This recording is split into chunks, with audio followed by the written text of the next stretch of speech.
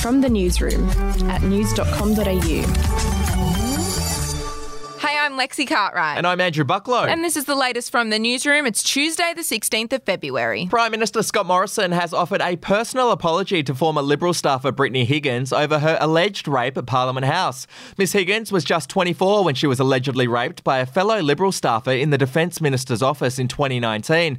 The Prime Minister has announced he will now establish an investigation into workplace culture at Parliament House.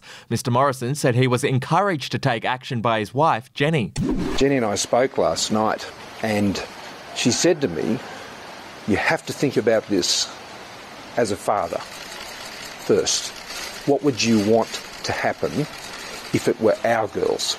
To other news, and the only COVID-19 vaccine to be produced onshore in Australia has been approved for use. The Therapeutic Goods Administration has granted the AstraZeneca vaccine regulatory approval, making it the second vaccine to be given the green light in Australia. The TGA confirmed the vaccine would be administered in 2 doses to people aged 18 years and older. And it appears Aussies are a bunch of freeloaders, Lexi. It does. Out of the 88% of Australians who watch streaming services, half of them have admitted to using someone else's account. Now, that means more than 8.5 million people are using someone else's logins. Be honest, are you using someone else's logins? Yeah. Whose? Yours. That explains all the Gilmore Girls. We'll be back in a moment. Hey, I'm Felicity Harley and I host Healthyish, where we chat to experts, influencers and people in the know from around the globe to arm you with the knowledge to make healthier decisions for your mind, body and soul. I think if we're going to be focusing on health, like sleep is probably the biggest component of that. I think sleep is the cornerstone. Like choose the harder option, because I've never woken up and gone, I regret that run that I went at 4 a.m. I've never done that. Search for Healthyish and Extra Healthyish wherever you get your podcasts.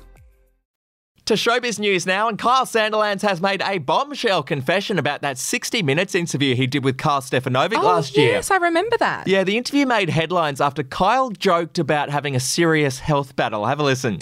Well, there's a condition that I've been diagnosed with that I haven't spoken to anyone about. Are you joking? Yeah. Holy moly. Why would you do that? Speaking to news.com.au, Kyle revealed he was actually high on marijuana during that interview and claimed that Karl Stefanovic was well aware he was high at the time. Oh dear, he's thrown Kyle under the bus there. To sport now, and former Aussie Olympian Scott Miller has been arrested following an investigation into the ongoing supply of more than $2 million worth of ice. Police will allege the swimmer and another man concealed drugs inside candles. Miller, who was briefly married to Charlotte Dawson, won a silver and bronze medal at the 1996 Olympics. We'll keep you up to date on that one. And if you need to update your tech, news.com.au is giving 2 lucky readers a brand new Samsung Galaxy S21 and a pair of Galaxy Buds Live worth $1,500. If you want them, enter now at news.com.au/win. That's it for this episode of From the Newsroom. We'll be back with another update in the morning. Your headlines from news.com.au.